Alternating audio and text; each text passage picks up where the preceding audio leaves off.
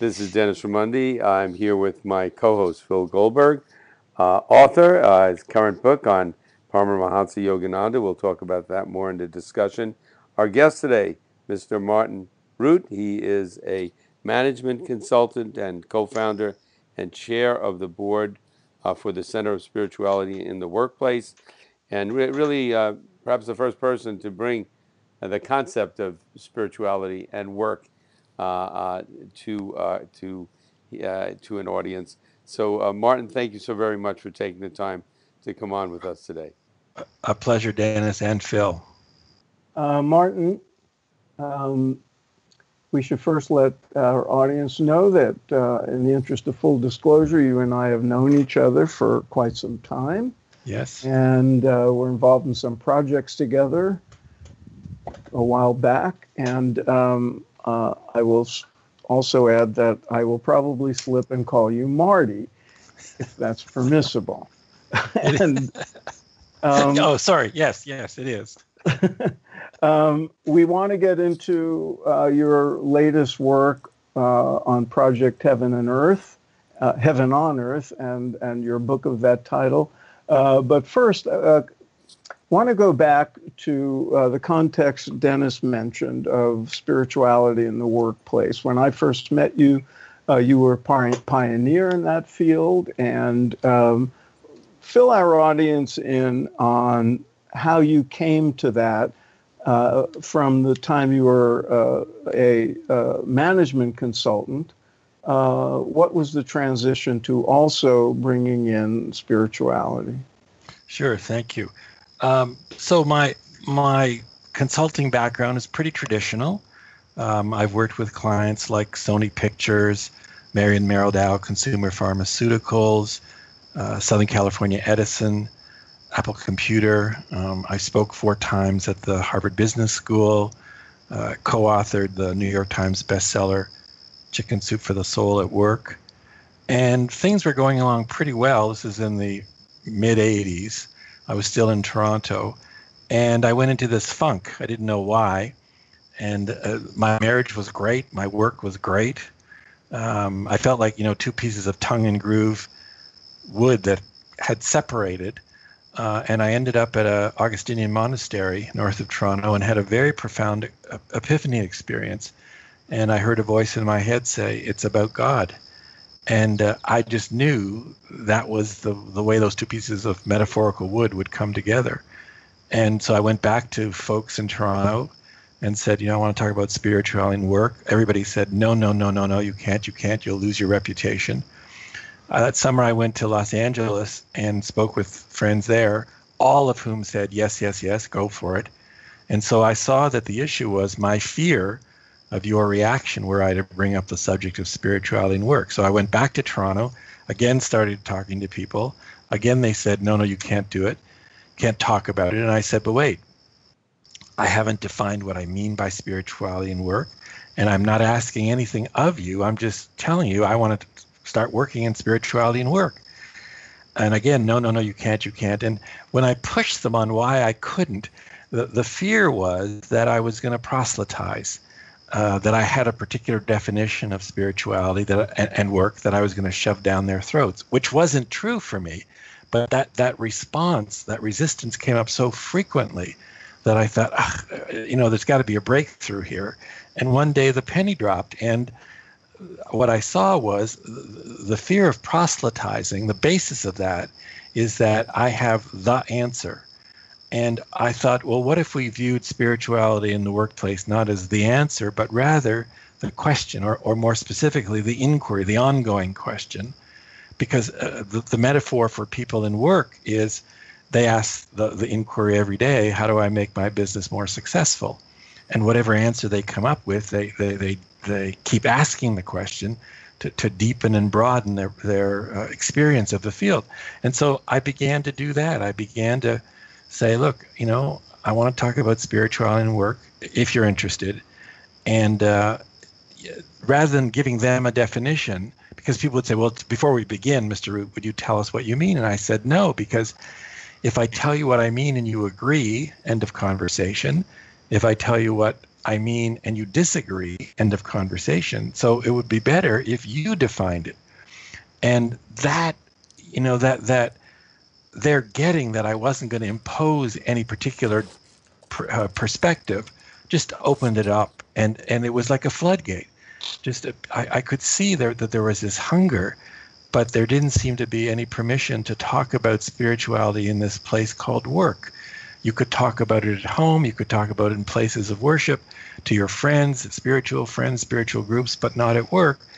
Why not? And so that began this process of inquiry and seeing how people could have that show up. And one of the results was, as you mentioned in the introduction, I co-founded and was chair of the board of the Center for Spirituality and the Workplace at a business school, Sobey School of Business in Canada, St. Mary's University. And that was the first of its kind in Canada. And it was really a beacon. It was a model.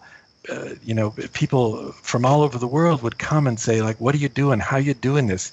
Let me take it back to my place. And so what we were doing was normalizing the conversation of spirituality in the workplace. Martin, let me ask, how did it come up? I mean, when you started bringing this in to your conversation, how did it manifest from the clientele side? How did they discuss, or how did they bring spirituality into their own work experience? And how did they describe that? Or what questions did they ask even? Well, they described it in many ways. When I said it was inquiry, they would say, well, we need more love in the work. We need more harmony. I remember doing one talk to a printing company, and the printing press guys and the art department hated each other because the art department would send, it's called plates with, well, I can't use the word on the air, with crap on it, dirty plates, and you can't do that for a cover. And they'd been trying to get at that for years and years and years, and they had not been able to resolve it. So I said, is this a place with no spirit? Yes, yes, yes. Well, what would have it be, a place with more spirit? And they said, well, let's clean this problem up. I said, good. Let's stop the seminar. Let's handle this right now. And the room went crazy. No, we've been trying for years. Fine, let's handle it now. And they worked out a way. That was one example.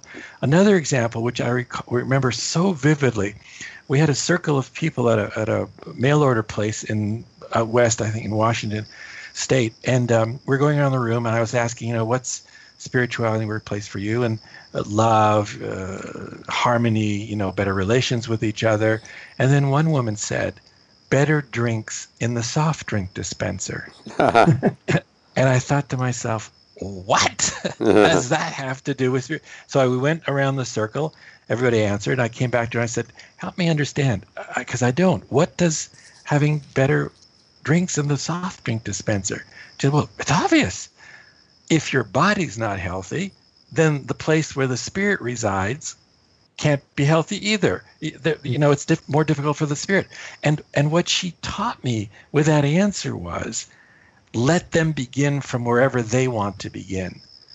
Because however they put their toe in the water, that's the starting place. And that's what we need to support. So I was not concerned with, them coming up with a specific answer. I was concerned with them coming up with something that made them come alive, because that's what spirituality in the workplace meant to them.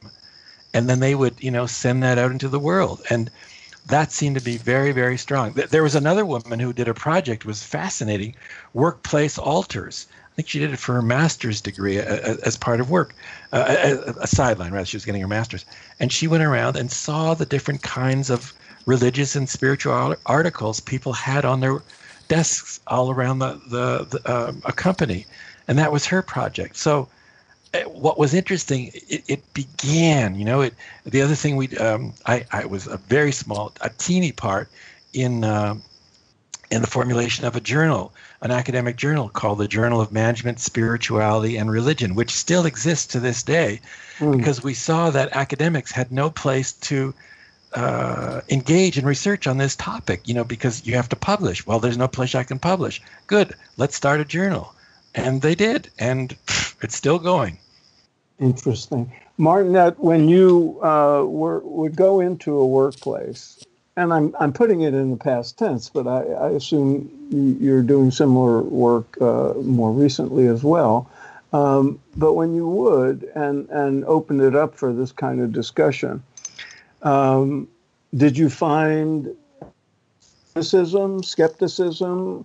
Did you ever run into conflicts or tensions among people when, subjects related to spirituality would come up?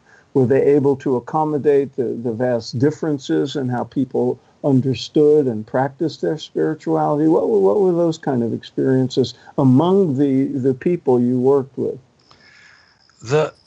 What was interesting was that it wasn't a permissible topic of conversation.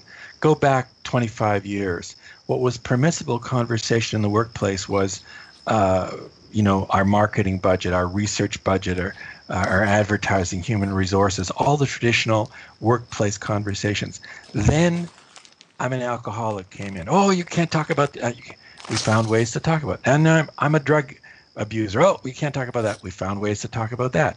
I'm black, I'm gay, I'm a woman. Every time I got mental illness, every time one of those conversations came in, the workplace would go crazy because there were no ways to handle it in a way that was beneficial both to the enterprise and to the individual. And for me, this is the last piece on that spectrum. So it's the strategy here is to make it a normal part of conversation if you choose, and that's very important. It has to be if you choose, because the skepticism and the resistance still is you're going to try to proselytize, and so you got to take that away by making it totally okay. So you went from spirituality in the workplace to heaven on earth. Your book, and it's not just heaven on earth; it's the project for heaven on earth. So specifically, then it's project heaven on earth, both the noun and the verb to project heaven on earth. And how did that come about? What happened was I was going to do a keynote address once in Santa Fe, New Mexico, on spirituality and work, and I was meditating in the green room, thinking beforehand. And this thought came into my mind, do you want every business in the world to be spiritual? And I said no.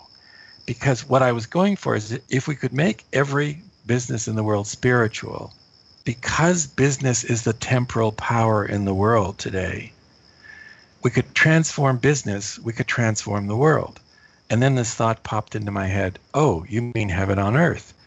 And I could remember guys sitting there going, whoa, you can't say that. Yeah, I mean, whoa. And then I'm thinking, but wait a minute. We can talk about hell's on earth, can't we? That's permissible conversation. Why can't we talk about heaven on earth? Why can't we talk about the kind of world that we deeply yearn for? And once I got that, I thought, that's it, I'm in. And what was the next step? The next step was I started talking to people. I'm not a great reader. I'm an interactor. And so I would come to, Joe Smith and say, Joe, tell me about heaven on earth, will you? And then I go to the next person, next person. And I began to see patterns of answers. And I distilled that all down because of the subtitle of the book. The book is Project Heaven on Earth, the 3 simple questions that will help you change the world easily. So all of that conversation distilled itself down to 3 questions. And let me, if you're willing, I'd like you to answer them because you'll get exactly what I'm talking about here. I would prefer, just in the interest of time, if you would just ask them and let the listeners contemplate. Sure. Okay, no problem. Yeah, no problem. So the first question is, recall a time when you experienced heaven on earth. Recall a time when you experienced heaven on earth. Second question, here's a magic wand, and with it, you can have heaven on earth. Here's a magic wand, and with it, you can have heaven on earth. What's heaven on earth for you? And the third question is, what simple, easy, concrete steps will you take in the next 24 hours? What simple, easy, concrete steps will you take in the next 24 hours to move this forward? Those three questions, when they're asked in that order, and it's on my website, projectheavenonearth.com. When those three questions are asked in that order, firstly, question one, recall a time when you experienced heaven on earth, opens up the knowing, the already knowing, I call it, that you have had at least one heaven on earth experience. And so people don't say to me, Martin, what do you mean by heaven on earth? Rather, what they do is just answer the question. When I was walking in nature, when my child was born, a good meal, whatever the answer is, but they know.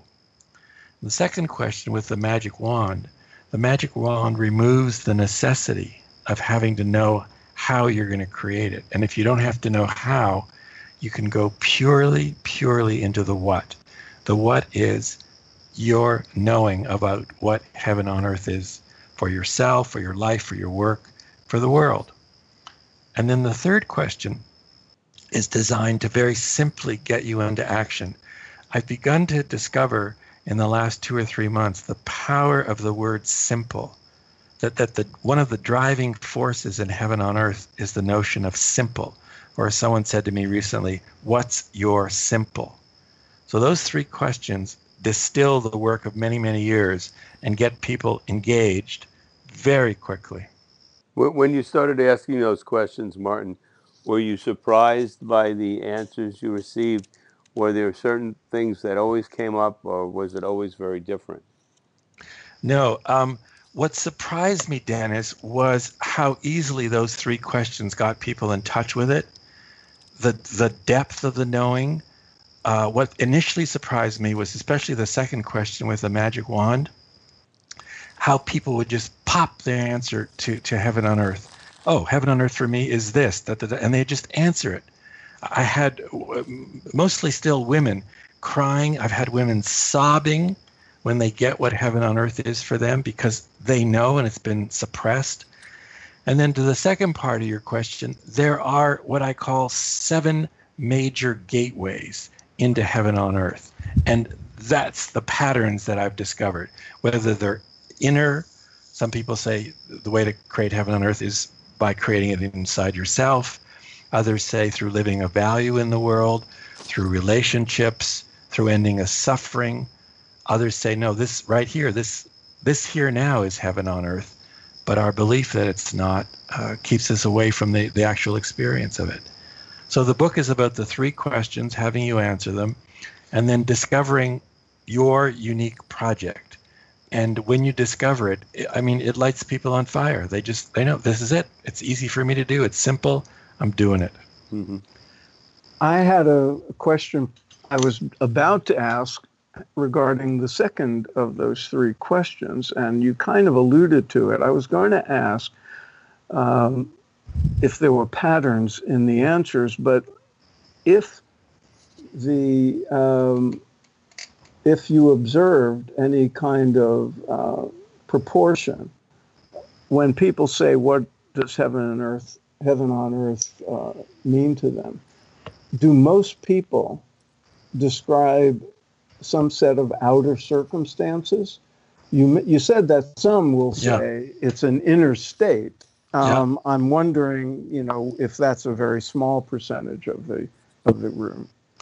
No, I would say maybe 35 to 40 would be inner, 45 to 50 or 60 would be outer, and a very small, I know this is not going to add up to 100, 1 or 2% would say, this is heaven on earth right now. What I'm more interested in, those are the percentages. What I'm more interested in is, what is it for you right now, and how can you engage? Maybe what I should do, if you'd like, is give you some examples of what people have done and are doing. Yeah. On my site, projectheavenonearth.com, if you look at stories, I have 63 examples from all over the world that I know of people engaging. So it could start with something as simple as a woman in Hawaii who grew microgreens. And when Susan Alima Fryer, when we were talking, she said, well, what can I do? I just grow microgreens. And so I asked her what heaven on earth was. And in essence, it was a return to the garden. And she said, I know what I can do. She's now embedded her definition of heaven on earth into every email that she sends out. But first, at the end, she says, here's a magic wand. With it, you can have heaven on earth. What's heaven on earth for you? Then she puts her own definition in. So she did it once, and it's now embedded, every email that goes out. We had a woman in Nova Scotia, Canada, we were on a webinar, and she was furious, really, really mad about violence against women. I've been to the cops, I've been to the government, nothing. What would you do? I said, oh, Susan, I don't know your financial situation. You could donate $5,000. You could donate a penny. Well, what difference would a penny make? One of the other women on the call said, what if people in your county donated a penny a day to help end violence against women? She created a program called Making Change, in which she gave out a little mason jar with a picture of a woman, half her face beaten up, bruised, half her face bright, alive. They raised $2,500. You could only give a penny a day or more, but it had to be a day to keep it in your consciousness. They took that to the government of Canada, a group called Status of Women, who gave them, get this, $100,000 for each of the subsequent 3 years. And she says now wherever she goes in the county, people's first question is, what can I do? Great. A real estate agency that deducts $100. Hooray for Canada. A real estate agency that deducts $100 from every commission check with permission of every agent, and they formed a program called A Home for Everyone. And they've raised over $400,000 in about 5 or 6 years, and they give out grants every year to individuals or groups who are providing homes for people. And then all the way up to a woman in Austria, Elizabeth, who said, we were doing a webinar again, and she said, I know, my project is Austria is a heaven on earth country. And I said, what? And she said, yeah, Mart. I said, well, why? And she said, because it's simple. And she blew me away. She completely blew me away, because then I realized that simple is defined by the person speaking, not by me. Heaven on earth for Austria is simple for her. Putting an addendum to every email that this other woman sends is simple for her. So my question now to people, when they go through this stuff is, what's your simple?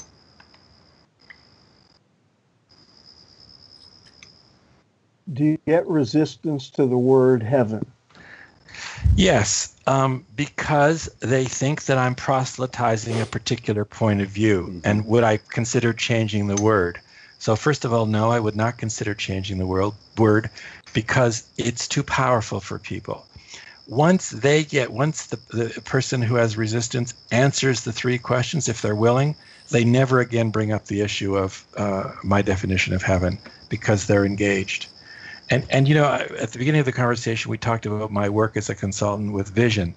Heaven on earth is much deeper than vision. It's divine essence. It's soul speak. It's people know what heaven on earth is. And I want to bring that out and make that normal conversation. Mm-hmm. Martin, I want to thank you for your time. Thanks. The website is www.projectheavenonearth.com. We'll have all that posted up. And so is the book. The book is the same title. The book is the same title, and the subtitle, I believe, is the 3 simple questions that will help you change the world easily. So, right. Certainly, I love the easily part. I do too. So it's Martin. Thanks again. Any final words you'd like to share with our listeners? No, just thank you, and to the listeners, I would say, look, I believe you know what heaven on earth is. It's time for that to come into conscious awareness and begin taking a simple step in the next 24 hours that will move that forward. There's a free course on my website, projectheavenonearth.com. There's the book, Project Heaven on Earth. We're here to support you. We want to make this the new story of what it means to be a human and what it means to be humanity. Great. Marty, for many people in America now, Canada's starting to sound like heaven on earth. Do you have room for me? Certainly, Phil. I've got connections here. Okay, great. All Thanks right, for great. being with us. Thank you guys so much. Thank you.